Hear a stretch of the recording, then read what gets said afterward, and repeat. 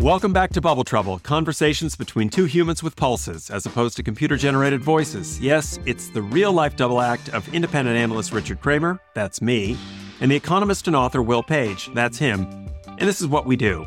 Lay out inconvenient truths about how business and financial markets really work.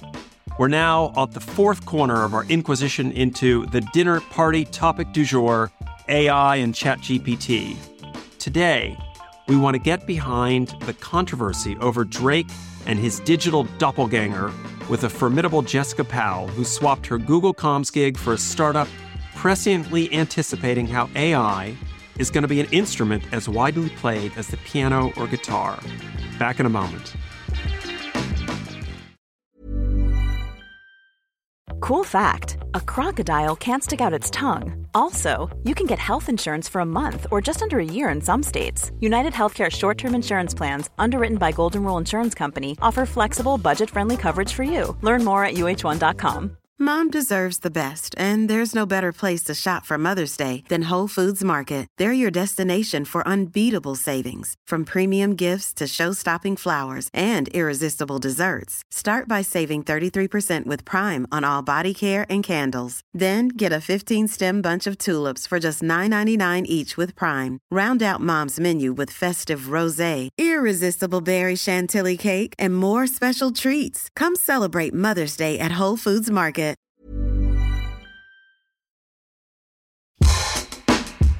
Yes, Jessica Powell, double thrilled, triple thrilled to have you on the podcast this week. And what we like to do at the start is just give you the microphone and, in a tweet-like length and a tweet-type attention span, introduce yourself, your work, but really important at the get-go, tell our audience how they can discover and follow what you're doing. I hate introducing myself, so this will be very short. I'm Jessica. I'm the CEO and co-founder of a company called AudioShake. Before that, I was at Google for like 1,000 years, doing a whole bunch of different things. But my last job there was, running communications across the company.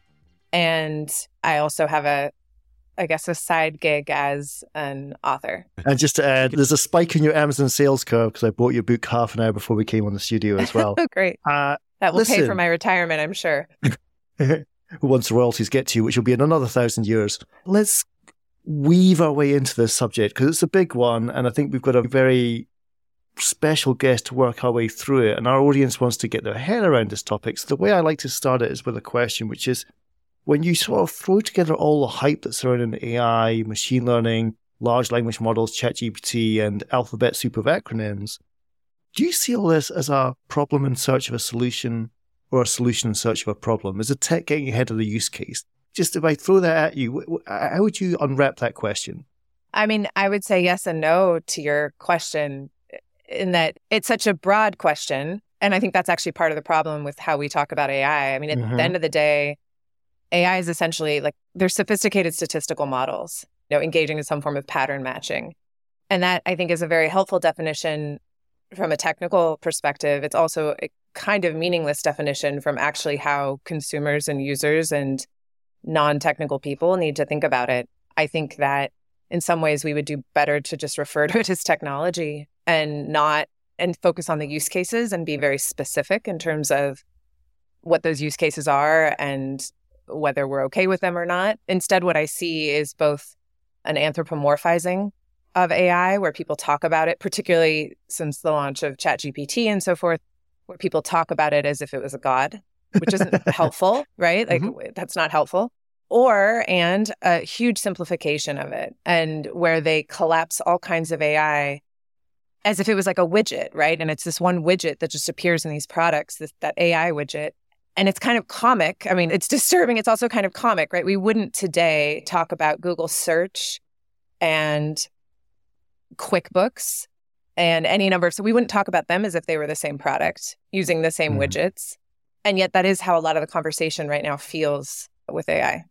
I hear it. And that term God, I think this podcast is called Bubble Trouble, and it's really about exposing where bubbles are blowing up and piercing them before they get to your stock price. But I think the evangelical point is interesting because when people get evangelical about tech, they lose track of common sense. I'm fond of telling Richard a story about a big AI conference talking about voice technology and how Alexa could tell you what the weather was. And I was like, well, I could also look out the window. And the AI programmer hadn't thought about that option that existed. Why would you want to look out the window? Obviously, we're going to get into the subject of the Drake Weekend remix, so maybe I'll ask you in your eloquent voice to explain to our audience what happened with this song that appeared on streaming platforms, the backstory to it, what you heard when you were listening to it, and the attribution that went behind it. Do you want to just give a quick primer on this rather bizarre story? I'm sure there's even more bizarre stories coming down the pipe next week, but a week's a long time in tech. Just explain what happened with Drake and The Weeknd. So there was a track that was uploaded by someone named Ghostwriter. It was a collab between The Weeknd and Drake, except it wasn't actually Drake or The Weeknd. Ghostwriter claimed that it was 100% AI-created track. It was pretty catchy, and it quickly went viral and racked up millions and millions of streams. Universal came out and they issued takedown orders. It's very easy to find because anyone who's worked in content moderation stuff can tell you the whack-a-mole nature of all of this. So a takedown order can be issued, but it's just going to pop up somewhere else. That's as true with music as it is with, say, a terrorist video, right? Like you take it down in one place, it's immediately uploaded somewhere else. And so that's exactly what happened. So you can still find it online today pretty easily. And it caused quite a debate and I'd say a panic within the music industry around copyright and likeness and whether this is the future of music and so forth.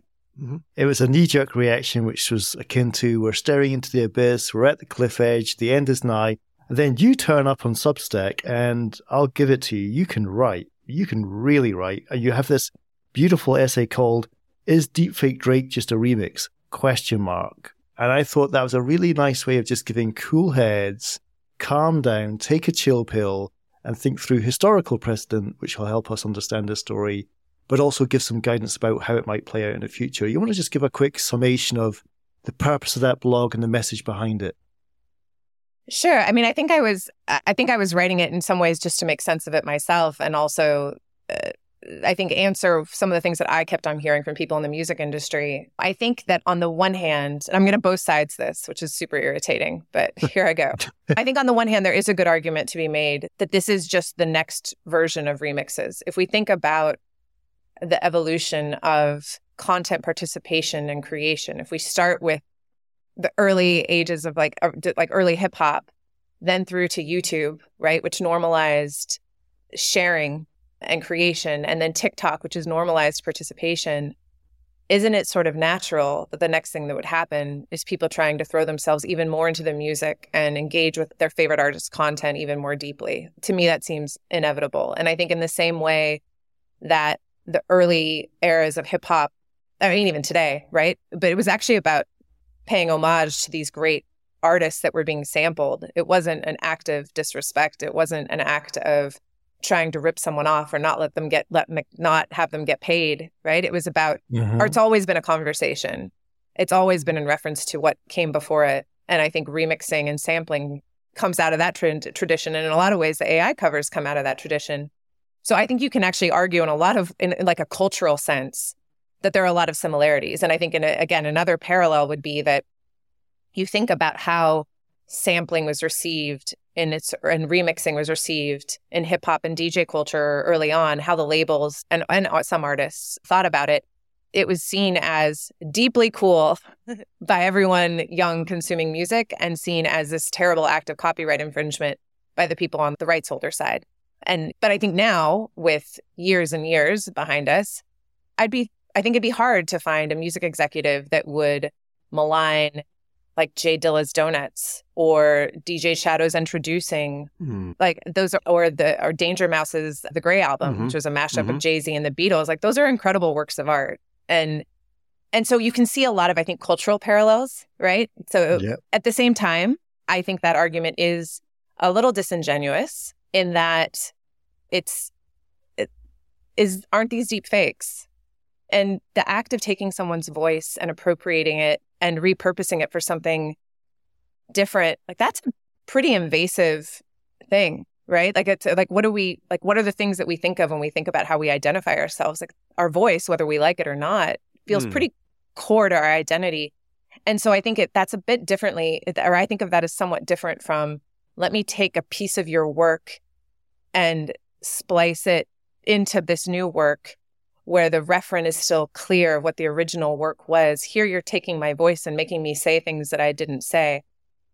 In fairness, I think the vast majority of this is done as parody. It's done as essentially the equivalent of fan fiction. And the context in which these things are created is certainly relevant from both a legal perspective, but also I think from a societal perception perspective. But I do find it interesting, right, that something that we in other contexts would find really abhorrent, right, deepfake, like political deepfakes, for example, somehow become more palatable when they're brought into entertainment. And let me just quickly come back on that very quickly, which just, I mean, there's another extension to this, which is rappers which use voice controllers so they can sing on key. They have the human voice, you have technology which sits beneath the human voice, and then you have the listener. Should the listener be offended that rapper isn't the rapper, it's a rapper through a voice controller? And to take it back in history, Joe Elliott, the singer of Def Leppard, sold, 30 million copies of Hysteria to the American population? Mutt Lange manipulated every line that he sang through technology, and that was 1986. So I just, there's a little bit of pot calling the kettle black here in terms of the role of technology. I get consent, and Richard can pick up on that. But yeah, I just want to throw that out there, which is we've been here before and we'll be here again. Richard? Yeah, I guess I'd like to zoom in on the question of how you reward and protect the inputs and ideas that are original. Now, all of those albums you cited, I love them all. And I, with Will Page, would unpack where the samples came from. And that was a great fun. But at some point, there was an original musician playing an instrument or singing. And that person's livelihood and future livelihood relies on being able to protect the rights to their work. And since this Drake song came out, it's emerged that on platforms like Spotify, there are millions of AI-generated songs simply there to try to eat into the pool of revenues that get allocated to all artists. And they're not really created with that artistic integrity in mind, and they undermine the ability of those artists to get rewarded. How do you, without relitigating DRM, which was 10 years or 15 years of pain that came before you even joined Google, how do you make sure that those real artists are going to get rewarded and protected for when they create something original and unique that then can be spliced and resampled and reused? Right. I mean, I think there's if I can respond both to what Will was saying and then what you were saying, because I think there's a couple of different points there that are interesting. On Will's part about like a producer or an artist using something to change their voice or something like that. Yes, I mean, I think there's absolutely, in the history of music, wasn't the drum machine going to kill music? And it has not, right? I do think I 90% agree with this being sort of the next phase of technology, and that there will be ways to control and to monetize, which I'll get into in a moment to address Richard's point. I do think, and maybe this is just me on a personal level as someone who's created music, I'm a terrible singer, no one's going to take my voice, or someone who writes, right? I do think there's something very deeply tied to one's identity about one's voice that does add an extra nuance to this that didn't exist perhaps in those previous debates around technology and art, which is I personally find fascinating. And I think the easiest way to think about it is to say, I mean, Will, how would you like it if tomorrow you woke up and there was a clip of you on Twitter saying that you thought communism was the most effective economic social model ever invented? Now, maybe actually you're about to tell me that actually you fundamentally agree with that. I think very few economists do agree with that, right?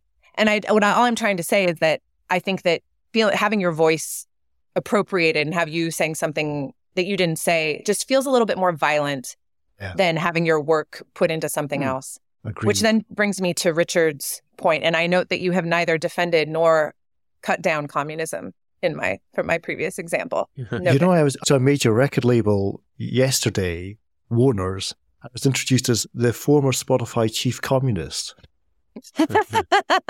There you go. So I said, isn't it great that all songs are priced the same under streaming? It's communism. Everybody gets half a cent. All right. Well, we know what deepfake to create. So then to Richard's point about the essentially control, right? And making sure that the original artist is paid out properly. I think that's an excellent point. And I do think we see some precedent and some existing problems that both show a way forward and complicate it. So I think on the positive side, what I think will 100% happen is that we will start to see within the next month, companies coming out saying that they're launching solutions for artists to create authentic synthetic voices that can be licensed, that can be distributed, that can be tracked, and so forth. Already we saw on Twitter that Grimes came out and said, I can't remember exactly what she said, but it was something like that she would split 50% on any track that she approves that uses her voice. So I think we'll see that, but made systematic. I don't think immediately every single artist is going to go sign up for that, but I think there will be artists that will be very interested and they'll be some of the pioneers in that space, and we'll see cool things emerge from it. That will happen. And I do think that marketplaces generally, when we look at music, marketplaces are a great way to to answer piracy and infringement generally, right? Like I, as a kid using P2P services, I wasn't using P2P services and trying because I wanted to rip off artists. Like I was a kid who barely had an allowance. I wasn't even thinking about that, right? What I was thinking was I just wanted my music and there was no place for me to get my music. Yeah. And yet when iTunes came about, the fact that I could get a track 20 years for ago $1, to the day. 20 years ago to the day. Right. I could get a track for $1 or whatever it was, and I wasn't going to have to wait 24 hours for it to download. It wasn't going to be a corrupted file. Like that, it was the ease and the market that made it possible for me to get that. And while I would never argue that the market solves everything, that in this case, I think it was an effective counter. Essentially, the market provided a much more effective solution for users, where then the purchasing question was just like one of ease and convenience, where it was like worth it to me, even as a young person without much money, to make that trade-off, right? And I think there's something here where if you could build a marketplace, or again, I'm using that term broadly just to say a service, where people could make use of authorized voices, create with them, maybe even there's a chance that the artist is going to see what I've made and somehow provide some kind of approval or validation of that. Like that's a pretty compelling offer. You're not going to get rid of people doing it rogue. Of course you're not. But can it cut into that and create like a viable revenue stream and means of control? I think so.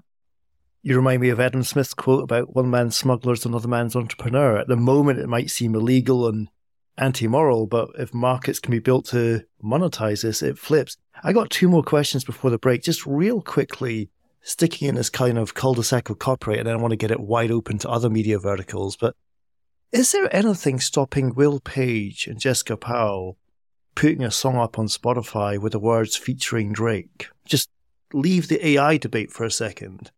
But I don't think there's anything stopping me putting Drake in the song title to trip the algorithm and to gather the streams as well. I think they're probably experts on exactly this. I've never understood, for example, why, if you just think of search ads, why is it okay to advertise against someone else's trademark, right? And have that come up first. It's the same thing.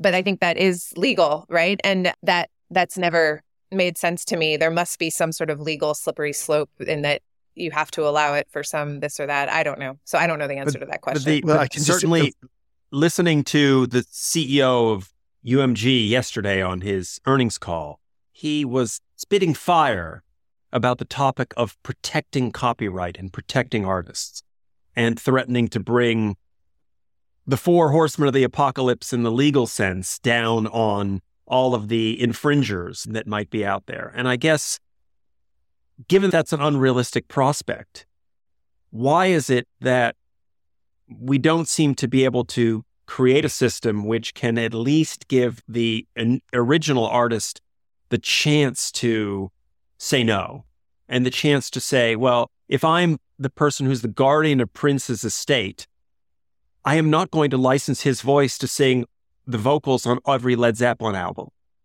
which easily AI could do. Well, it can do it. Yeah. I mean, I think there's what should we do, or what should exist from what kinds of products should exist for that to be possible? And then what is actually feasible given the nature of technology, right? Yeah. We have we have so many more protections, whether we're talking about spam or copyright or like any number of bad things, in quotes. We are much more sophisticated today than we were 5 years ago, than we were 10 years ago. Those things all still exist. So yes, of course, 100% Prince's estate. And I don't even want to use print. Like, let's use a contemporary artist, right? Because I think a lot of times we talk about some of these things in terms of legacy classic artists where we're like, oh, well, Tom Petty would hate to have X or Y. Right. Yeah. Let's just actually make it like a contemporary artist. Like, there could be a contemporary artist that is like, I'm cool with X, Y, and Z, but I'm not cool with you using my voice. And so of course that it should exist. Like, of course it should exist that they should be able to say no. Does that mean it won't exist? No, because that technology is out there. But what you can do is, like I said, A, have some sort of marketplace for the artists who do want it to exist. B, you could, this is me freelancing right now, and I've only thought about it for 5 seconds. But what I would think you would do is you could create databases of authorized voices, for example, use of those voices that don't have that that fingerprint or watermark out in the world.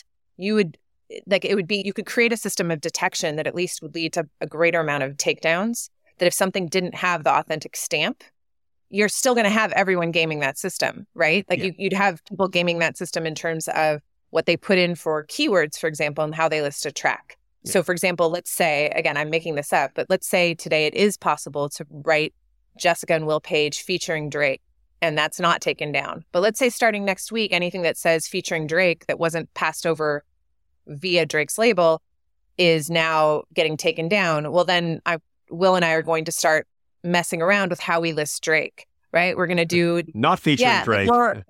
Right. Or you'll see what people do on TikTok, which is where they don't want... I think there's if they don't want to say the term sexual abuse, for example, or rape or something like that, right? Because they worry about content moderation and takedowns, they will use a different word. I think it's like mascara. So I'm just saying there will always be, right? Like, it's like, what was the Trumpian build a wall and someone builds a ladder higher or whatever, right? Like, that will always exist and we just have to know it exists. But you can and should build mechanisms that can cover off the majority of use cases so that on the whole, artists are protected. I think there's one other thing which we haven't really talked about that's worth mentioning, and maybe this is something Will can speak to too, which is the vast majority of this stuff is, even when the tools get better, right? It's not great. The Drake and Weeknd track was really good. It also, by the way, was not very likely 100% AI. You can't tell an AI system today to create a Taylor Swift song for me with an 808. Right? There were a whole bunch of pieces of that. First, they had to separate the vocals from those artists. They had to then do there were a whole bunch of different things that we don't need to get into in here. Eventually, you could do that from start to finish with AI, but it's hard to make music that sounds unique and is catchy. And yes, you can algorithmically get to better sounding things. Most of this stuff, though, the stuff that's fun is where you're getting to add in your own little flavor as the user, right? This is you playing around with your artist's voice. It's not going to be blockbusters every single time. And so, I think, it's really hard to make a remix, right? The vast majority of remixes get a couple of streams. You throw a lot at the wall and some of it's... But you say that, but there is an enormous whole genre of music now coming past its 30th birthday, which is drum and bass and electronic dance music, which it's going to be very difficult to pull apart the strings or the separation that your company does. And I was thinking about that in the context of classical music, because maybe in this fantastic recording of a symphony orchestra, that bassoonist really just wasn't that good. So you really want to drop that one bit in and separate that out. And you can imagine that. But when you think of just how much music today already originates as all digital, are we going to be able to have copyright on music in 5 or 10 years' time? Is that a realistic goal? I mean, I think so, right? I think if people are still creating music, if people are creating it, it can be copyrighted. I think there's a debate, the Copyright Office thing about whether an AI work can be copyrighted, and that in itself is a ruling that probably will not fully hold up, right? It was probably too broad to fully work. But I just think this kind of goes back to what Will was saying. I think most of the ways that we're going to be creating music is we're going to be using AI as an assistive tool, not letting the computer do the entire thing. Like that's Just not like that fun. Like GitHub. fine for background music, right? But Just like Yeah. GitHub Copilot, everyone thought it was the death of coding. Now coders are 4 times more productive because they're using what they previously saw literally 3 months ago as a deep threat to their profession. So yeah, I no see- one on our team thought Copilot was like, everyone was just like, great. Like someone will look at the places where I forgot to close a bracket. Right. Last question before the break is I just want to revisit that essay again, that wonderful essay you've got up on Substack, and say our audiences are a broad church. You have people listening to me from a media perspective and Richard with 30 years experience covering financial market misbehavior. Can you see a similar essay being written in a year or 2 years' time about the financial markets even? How do you see ChatGPT's now got Bloomberg GPT? Do you see this stuff affecting financial markets and how they function as well? Probably. But if there's anything I've learned from working in technology all these years, it's just that like sometimes we should just shut up and not give our opinions on things we don't know anything about. So I'm going to leave it by saying I don't know. But yeah, how would it not, right? I know. I have this deep sense that the echo chamber of industry analyst notes is ripe for ChatGPT to drive a tank division through. I will tell you what I would love to see that doesn't require AI at all. It's that when analysts come out, say attacking a company or pumping it up, whatever, hyping it up on, and they get quoted in Bloomberg or whatever, that people would also put whether they're sell or buy side, like next to that. So Richard? that is, just to finish off this first half, I mean, that's been my mantra for the last 30 years, creating an independent research company where we don't take money from the companies we cover, so we don't have the conflicts of interest. And we call those analysts sycophants and stenographers. That's one of our great taglines and one of my great interventions. They are the ones who are there to praise, not appraise. And they are there to say, congratulations on a great quarter, and then ask a question, which is, and indeed, one of the biggest banks, the top-rated analyst, his questions are always begin with the phrase, how should we think about? In other words, I'm an empty vessel, so just tell me what to think. I'm a highly paid professional, but I have no ideas of my own. You may as well just get your AI to write the script for me, and then I'll write down, yes, you said the moon is made of, it was the cheese, green cheese. Thank you very much. I remember all the different Google earning calls that I would have to do. And it's funny you say that because I would always remember that when people would get up and they would just, congrats on a great quarter. And I'm just like, why are you saying, like, we're just here. Like, can we leave? Please, can we leave? Like, no one cares. Well, the reason that you can ask your friends at Google and all the other big companies why they don't let people like me ask questions and why they allow all the top analysts from the top banks to ask these pre-planned or pre-scripted questions, sort of along the lines of, could you tell us how great you are and will you be even greater tomorrow? With that, I think we need to close out the first half of this fascinating discussion. We'll be back in a moment to dig into what Audio Shake really does and how AI will or won't reshape the world of music. Back in a moment.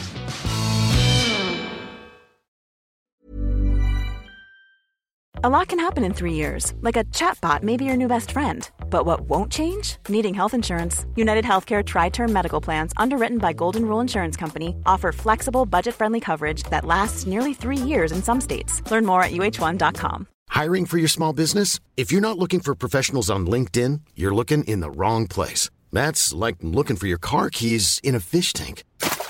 LinkedIn helps you hire professionals you can't find anywhere else, even those who aren't actively searching for a new job but might be open to the perfect role. In a given month, over 70% of LinkedIn users don't even visit other leading job sites. So start looking in the right place. With LinkedIn, you can hire professionals like a professional. Post your free job on linkedin.com/people today.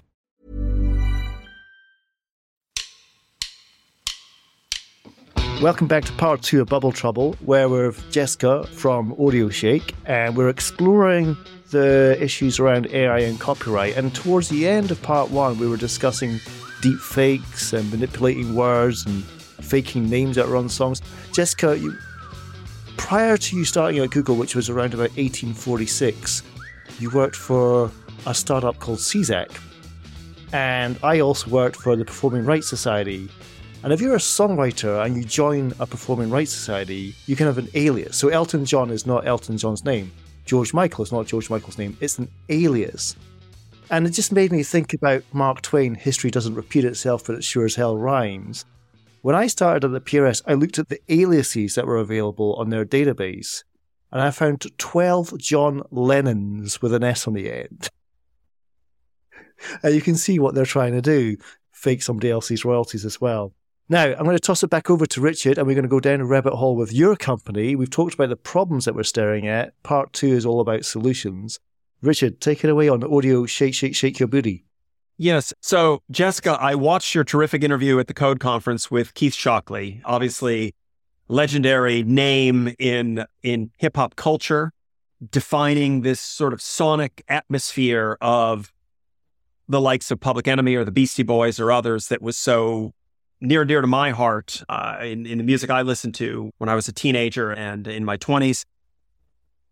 And I understood Audio Shake has technology that can separate out all the piece parts of a recording, and that maybe you'd like to, as we were talking about before, in a symphony orchestra, do something different with that bassoonist or the French horn, or pull out the bass line from some of those Bootsy Collins tracks and apply it to something more modern. Can you walk us through what Audio Shake does and its capabilities, and how ordinary people might understand what this means for music production? Sure. So like you said, what Audio Shake does is it uses AI to separate a recording into its different component parts, which we call stems. But the easiest way to think about it is in a song, you have the vocal stem or the drum stem. So it's just the parts. They're essentially like Legos or the building blocks of a song. And we're talking about music, but we also at Audio Shake work with dialogue and speech. So also, for example, separating dialogue from music and so forth, or effects from a movie.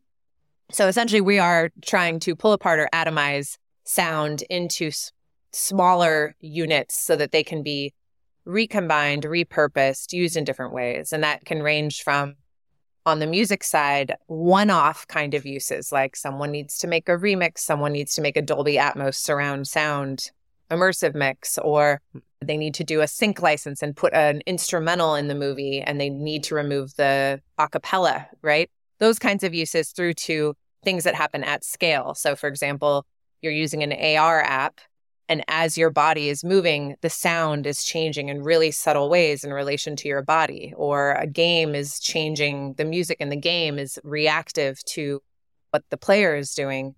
All of those kinds of things were sort of at scale uses that need standardization of audio assets and need to be able to break songs apart.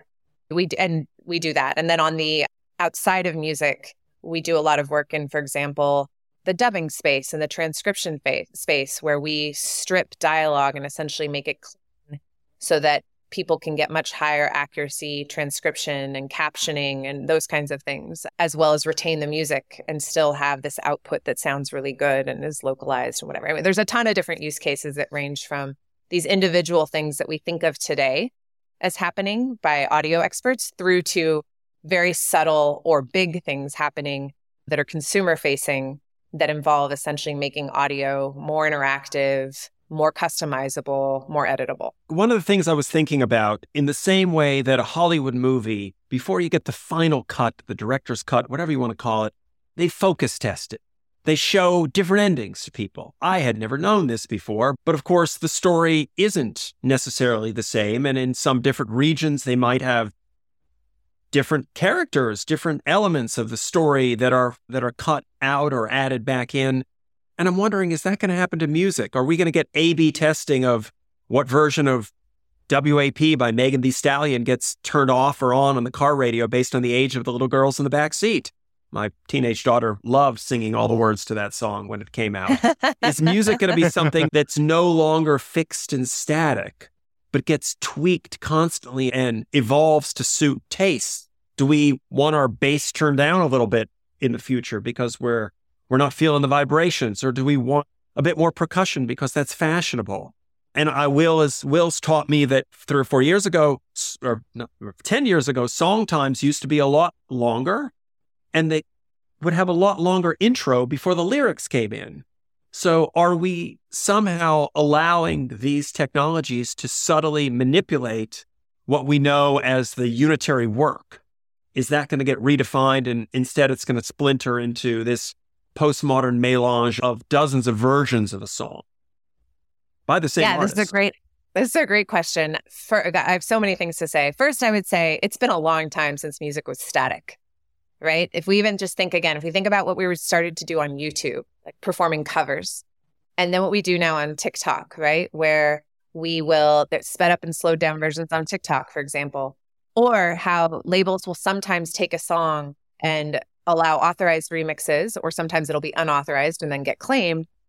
People see, for example, that people will see that different songs perform differently in different markets. And if you made certain tweaks, right, you might have a song that performs better in Thailand, say, than in the UK. And that a local producer has put a flavor or a twist on it that just resonates more. And sometimes those twists end up resonating globally. Like you think of that Iman Beck version of Roses that kicked, I think that was maybe 3 or 4 years ago. That was massive. I think the producer was in, I want to say Uzbekistan. But like that kind of stuff is already happening. But yes, do I think it will happen even more so? Absolutely. Like what you will be able to do in the future is like we did a thing with Green Day, right? Where Green Day didn't have the masters to 2000 Light Years Away, which is a song from, I think, 1991. And they used Audio Shake and they created the vocals, the drums, and the bass. They uploaded that to TikTok and made that audio available for people to use, right? The duet feature. And it made it possible for all of their guitar playing fans, which Green Day has a lot of guitar playing fans, to essentially throw themselves into the band and play guitar along with the band. So they became Billy Joe, right? And we're playing guitar along with Green Day, which any of us who ever learned an instrument, like that was the dream. Like I sat on my bed trying to pick out bass lines from punk songs in high school. But now essentially I'd be able to remove the bass line and play along with these bands that I liked. That, Green Day they used our tech and then uploaded it to TikTok. Like in the future, at some point in time, TikTok will have a button and you will just be able to do that. Or you'll be able to take any song, make it into an instrumental, a karaoke version, or I think, but everything that I just said, and certainly if you get into more extreme versions, like let me pull out the bass line from this old James Brown track and then remix it and do all that stuff. I don't think probably realistically labels are going to allow that in the next year. I think that is inevitable and it will happen. But I think that that it's already very difficult to determine splits even on the full, like the original mix of a track. Imagine how head exploding it is to think of what happens as those become derivatives and everything. So I think that stuff is already happening on an individual level, right? Producers are ripping stems, they're creating remixes and that sort of thing. But I think there's all kinds of use cases ranging from karaoke and music education that allow fans and artists to get closer that I think will be licensed and will happen. And I think that'll open up new opportunities in really cool ways. But I also would say that there's a lot of ways that audio will change for us that won't be as apparent to people, that will be apparent to, say, people using Audio Shake and are apparent to those in the audio world. But consumers don't need to know about it per se. And that is in the same way that when you're watching a commercial and the car, the Lexus, goes around the bend, the music editor has maybe increased the energy of the bass, right? Just to heighten the sense of adventure. The user, the listener in this case, is still processing that track as though it were the same track that they already know and love, right? I think those kinds of more subtle audio manipulations that are customizable to the use case or customizable to a user's movements. I'm on the AR fitness app and I punch the air and the drums snap. Like it's just part of my audio experience. I don't think it's not as full on as a remix in terms of its. There's a terrific analogy you may be aware of in when they film these car commercials. It's actually a blank chassis that's driving around and they use digital effects to fill in the car. They also have a set of backgrounds. So, of course, you'll see a Jeep driving through the snowy winter when it's the winter season, and you'll see it driving around scenery like Mount Etna, for some reason, is used a lot in Italy, in Sicily. They have some stock areas that the car is always on an empty road, of course, with no traffic jam sitting there. But they take what is effectively the guts of a car and they replicate what the car looks like and have it drive according to the season.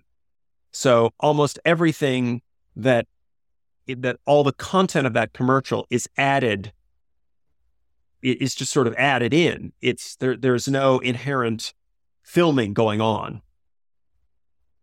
And I hope music doesn't get that way. I hope someone is still playing the instruments. I can see a scenario whereby, as you say, I would want to play bass on those old Talking Heads or James Brown or whatever songs. If I was a bass player, that's how I'd want to learn. First and foremost, I think good music is really hard to make. And I think it's also really intimidating. If you get dropped in front of an instrument, dropped in front of a DAW, like that's hard. And I think it's actually only a good thing if we can make music more accessible to people, even at the most. And it's not necessarily to turn everyone into musicians, but to allow people the ability to express themselves through music and interact with music more deeply and be able to create without, like, I'm a terrible drawer. I can't do it. Like, and nor do I have particular ambition in trying to get better at being able to create visual art. But do I love playing around with something like Stable Diffusion or DALL-E just to see what it comes up with that I haven't, but does it map to what's in my head? Of course. And would I love to be able to do that with music, where I could take a piece of music I love or a melody that's in my head and perhaps have an AI lyric generator generate something that is sort of, that maps to that melody. And then I'm looking at the lyrics and I'm like, that isn't totally right, but let me switch these words around. And then I've got my song and I'm saying, wow, what would this sound like as a country song? What would this sound like if all of a sudden you sped it up? And if I could do all of that with buttons, right? And really simple, like almost think of a mobile interface, right? Yeah. Like that's so powerful. And the likelihood that the thing that I would make would be so exciting, that is going to all of a sudden push Taylor Swift off the charts, exceptionally low. But what it's done is it's brought me into this really creative act that has had me engage more deeply with music. Like, I think that's a wonderful thing for society if we can kind of get to that point. And so, by the way, every single technology that I just named and that workflow is 100% available today. It's just that it's not all bundled together in a way that's really easy to use. I got a bunch of quickfire questions for you before we get to smoke signals. All to put wind in the sail of Audio Shake, because I think what you're onto is part of the solution and it's definitely not part of the problem. But firstly, just another anecdote from history, to quote Mark Twain again, how history rhymes. That Jimi Hendrix came to England to start his musical career, to find his rhythm section. He actually toured the mining clubs of north of England as well. And the first record producer that worked with Jimi Hendrix here had a sign above his office desk. And a sign said, "The day that we can get computers to replace drummers is the day we'll have a proper music industry." That was 1966. And here we are today. First question. I do not believe that story, Will. I have a picture to show. I'll put the picture up on our transcripts. Yeah, Nigel Grange told me that story too. He was there at the time. Now, first question. Not sure if Americans do irony, but we did mention it's the 20-year anniversary of iTunes in part one. Isn't it ironic that 20 years after iTunes, which unbundled the album, what Audio Shake seems to be doing is unbundling the instruments behind that album? The great unbundling. Your thoughts? It's very funny. I actually thought about this last night, that the novel that I wrote called The Big Disruption, there is a founder in it from a rival company to the company that's the focus of the book. And this rival company, their whole goal is to atomize everything, like language, everything is just broken down. To make the world a better place. To make the world a better place. Everything is being atomized. And I was brushing my teeth last night and I was like, my God, Jessica, what have you, like, this guy that you were making fun, like, is that not what you're doing? So yes, but I think that creating richer form, like the thing that I get inspired by, there's sort of two things. One is being able to offer up to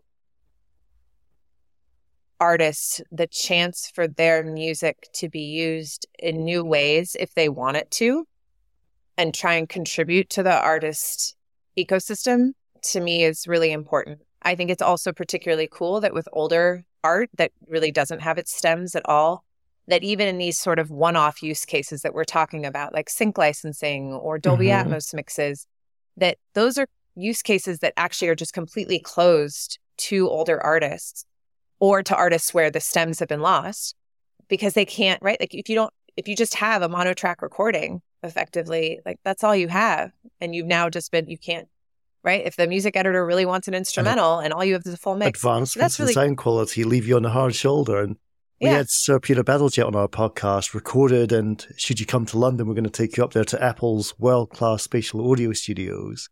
And the one song they used to demonstrate the power of spatial audio is Elton John's Rocket Man, which is reparsed. It may have even used AudioShake, I don't know, but reconstructed to be produced in spatial audio and consumed in spatial audio. It's interesting, that two-way network effect. You need the AirPods to appreciate spatial audio, and you need some producer to make in spatial audio for the magic to really work. It takes two to tango. And then the producer also to tell you that because you're listening to it in AirPods, you're not actually getting the right experience and that you need to sit in the studio. But the other part... buy expensive headphones. That's right. But the second part I would say is also, again, we're focusing a lot on music, but where I love the idea that AudioShake can be used to improve or move forward a lot of different consumer audio experiences. I think there's also just a lot of really cool things that can happen on the accessibility side, for example, when you're able to split audio. So, for example, we work with a company that is doing haptic technology and it makes it possible to feel music, right, through different surfaces and textures. And think about that from a concert-going experience for people who are hard of hearing or might have certain kinds of sensory processing disorders. Or Amazon just, I think last week, announced something where you would be able to boost the dialogue in a film. They were just announcing it for a couple of films that I think they had multi-track audio for. But I looked at that and I was just like, well, you should just use AudioShake on that and do it for an entire catalog or the top 1% of catalog, because then all of a sudden people who are relegated to having to or overly rely on subtitles, which can also be really hard because those move really fast. Yeah. All of a sudden, captioning, not subtitles, but all of a sudden instead could have the vocals boosted for them. So there's all these things that, again, on a day-to-day level, we aren't going to think of them as sound separation, or you're not going to know AudioShake's involved. But some of those use cases to me are the most inspiring, in the same way that one of the things that really struck me being at Google during the shift from desktop to mobile was a friend who is visually impaired and worked on accessibility at Google pointed out to me, he's like, the mobile is actually a much more accessible interface because so much of it is run by your voice. And that's actually a place where we're on the same footing. And if you're designing for voice, you're also designing for people who are visually impaired.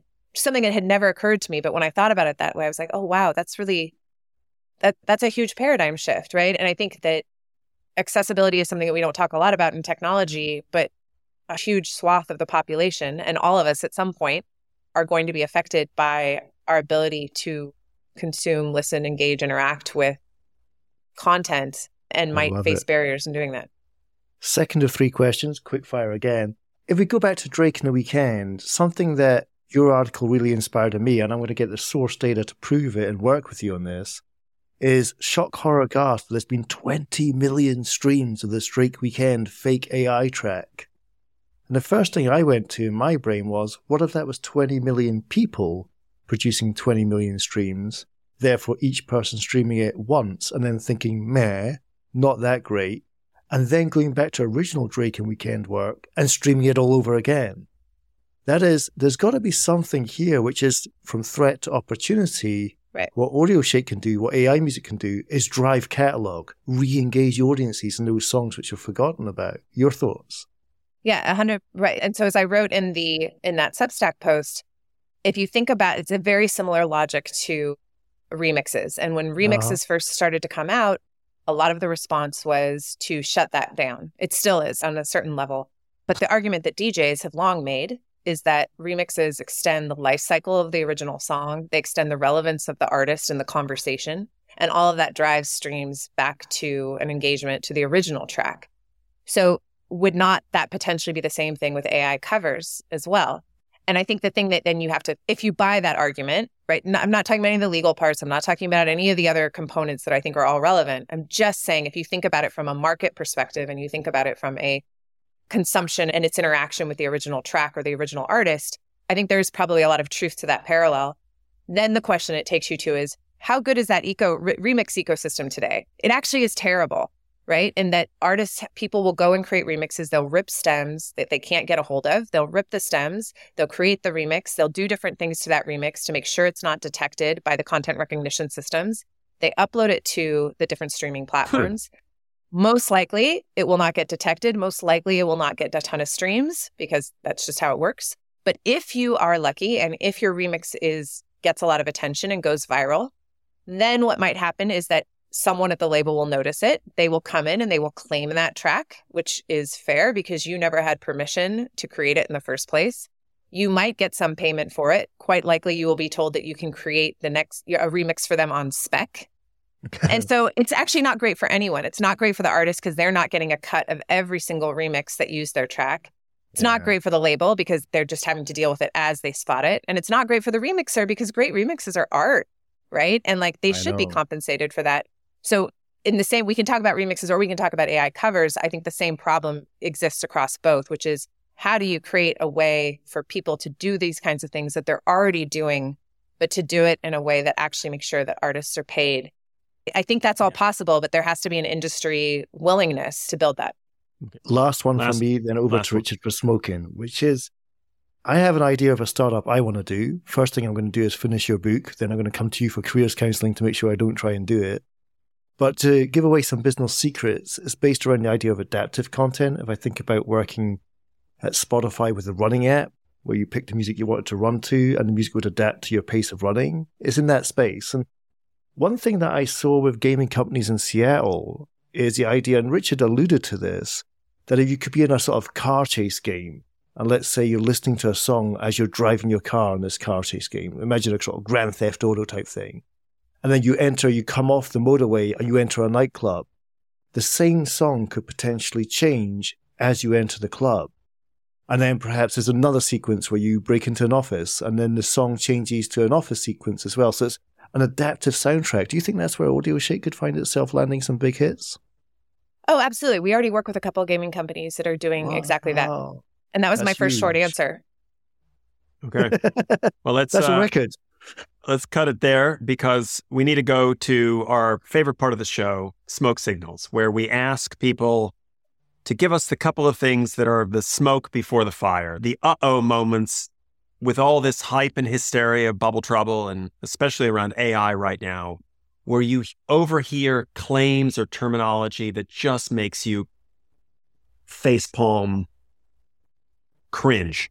So can you give us a couple things in this field of AI and music that you just absolutely wish you could expunge from the record if you had the magic eraser? I just wish everyone would start, like it's just really funny, the number of companies that are like, and we use AI, and we use AI. Like, we all use AI. Let's get over it. I know this is very rich coming from a woman whose company is called audioshake.ai, but in my defense, that was like a $1 domain. And that's why that exists. But otherwise, because AI is like in everything. And unless it's really core, deep research tech, you probably don't need to say it. And probably none of us, even those of us who are doing like deep tech, need to be saying it in a couple of years anyway. It's sort of silly. Okay. Another one with respect to the music industry, perhaps? The kind of thing that you just makes you shake your head and go, Certainly a year or two ago, I would have said Web3. We said it's a year ago. In fairness, I think there's a lot of cool use cases for Web3. Like, there definitely is. I just think it was very overhyped, and that you know that McKinsey reckoned that the metaverse could be worth the GDP of Japan. I mean, it could be. So could I. So could you. I mean, sure, anything's possible. Anything's possible in the metaverse. And when you talk about like AI here, AI there, we asked Seth Gerson from Servios, a very interesting gaming company, about his smoke signal. He talked about when you hear metaverse of something, and his worst one was a metaverse of pets. Oh, wow. A cringe factor 10. Jessica, so on a one, Jessica, this has been a great podcast in terms of the balance, looking at the problems in part one, identifying solutions in part two is always a great narrative to work with.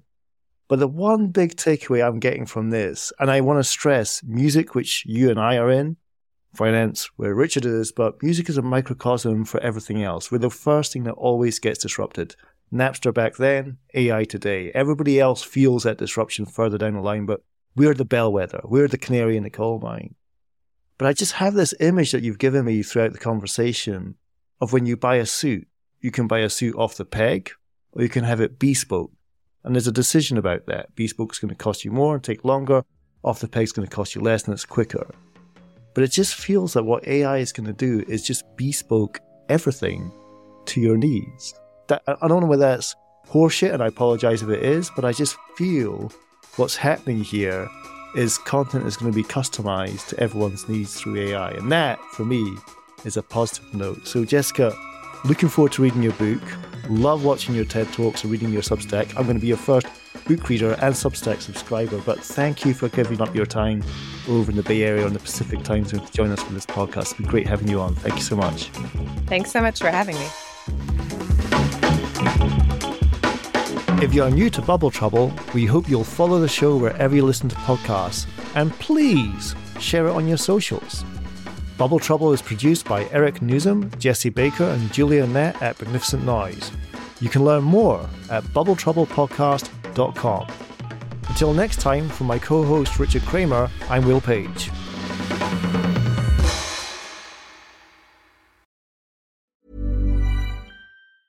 Mom deserves the best, and there's no better place to shop for Mother's Day than Whole Foods Market. They're your destination for unbeatable savings, from premium gifts to show-stopping flowers and irresistible desserts. Start by saving 33% with Prime on all body care and candles. Then get a 15-stem bunch of tulips for just $9.99 each with Prime. Round out Mom's menu with festive rosé, irresistible berry chantilly cake, and more special treats. Come celebrate Mother's Day at Whole Foods Market. Planning for your next trip? Elevate your travel style with Quince. Quince has all the jet-setting essentials you'll want for your next getaway, like European linen, premium luggage options, buttery soft Italian leather bags, and so much more. And is all priced at 50 to 80% less than similar brands. Plus, Quince only works with factories that use safe and ethical manufacturing practices. Pack your bags with high-quality essentials you'll be wearing for vacations to come with Quince. Go to quince.com/pack for free shipping and 365-day returns.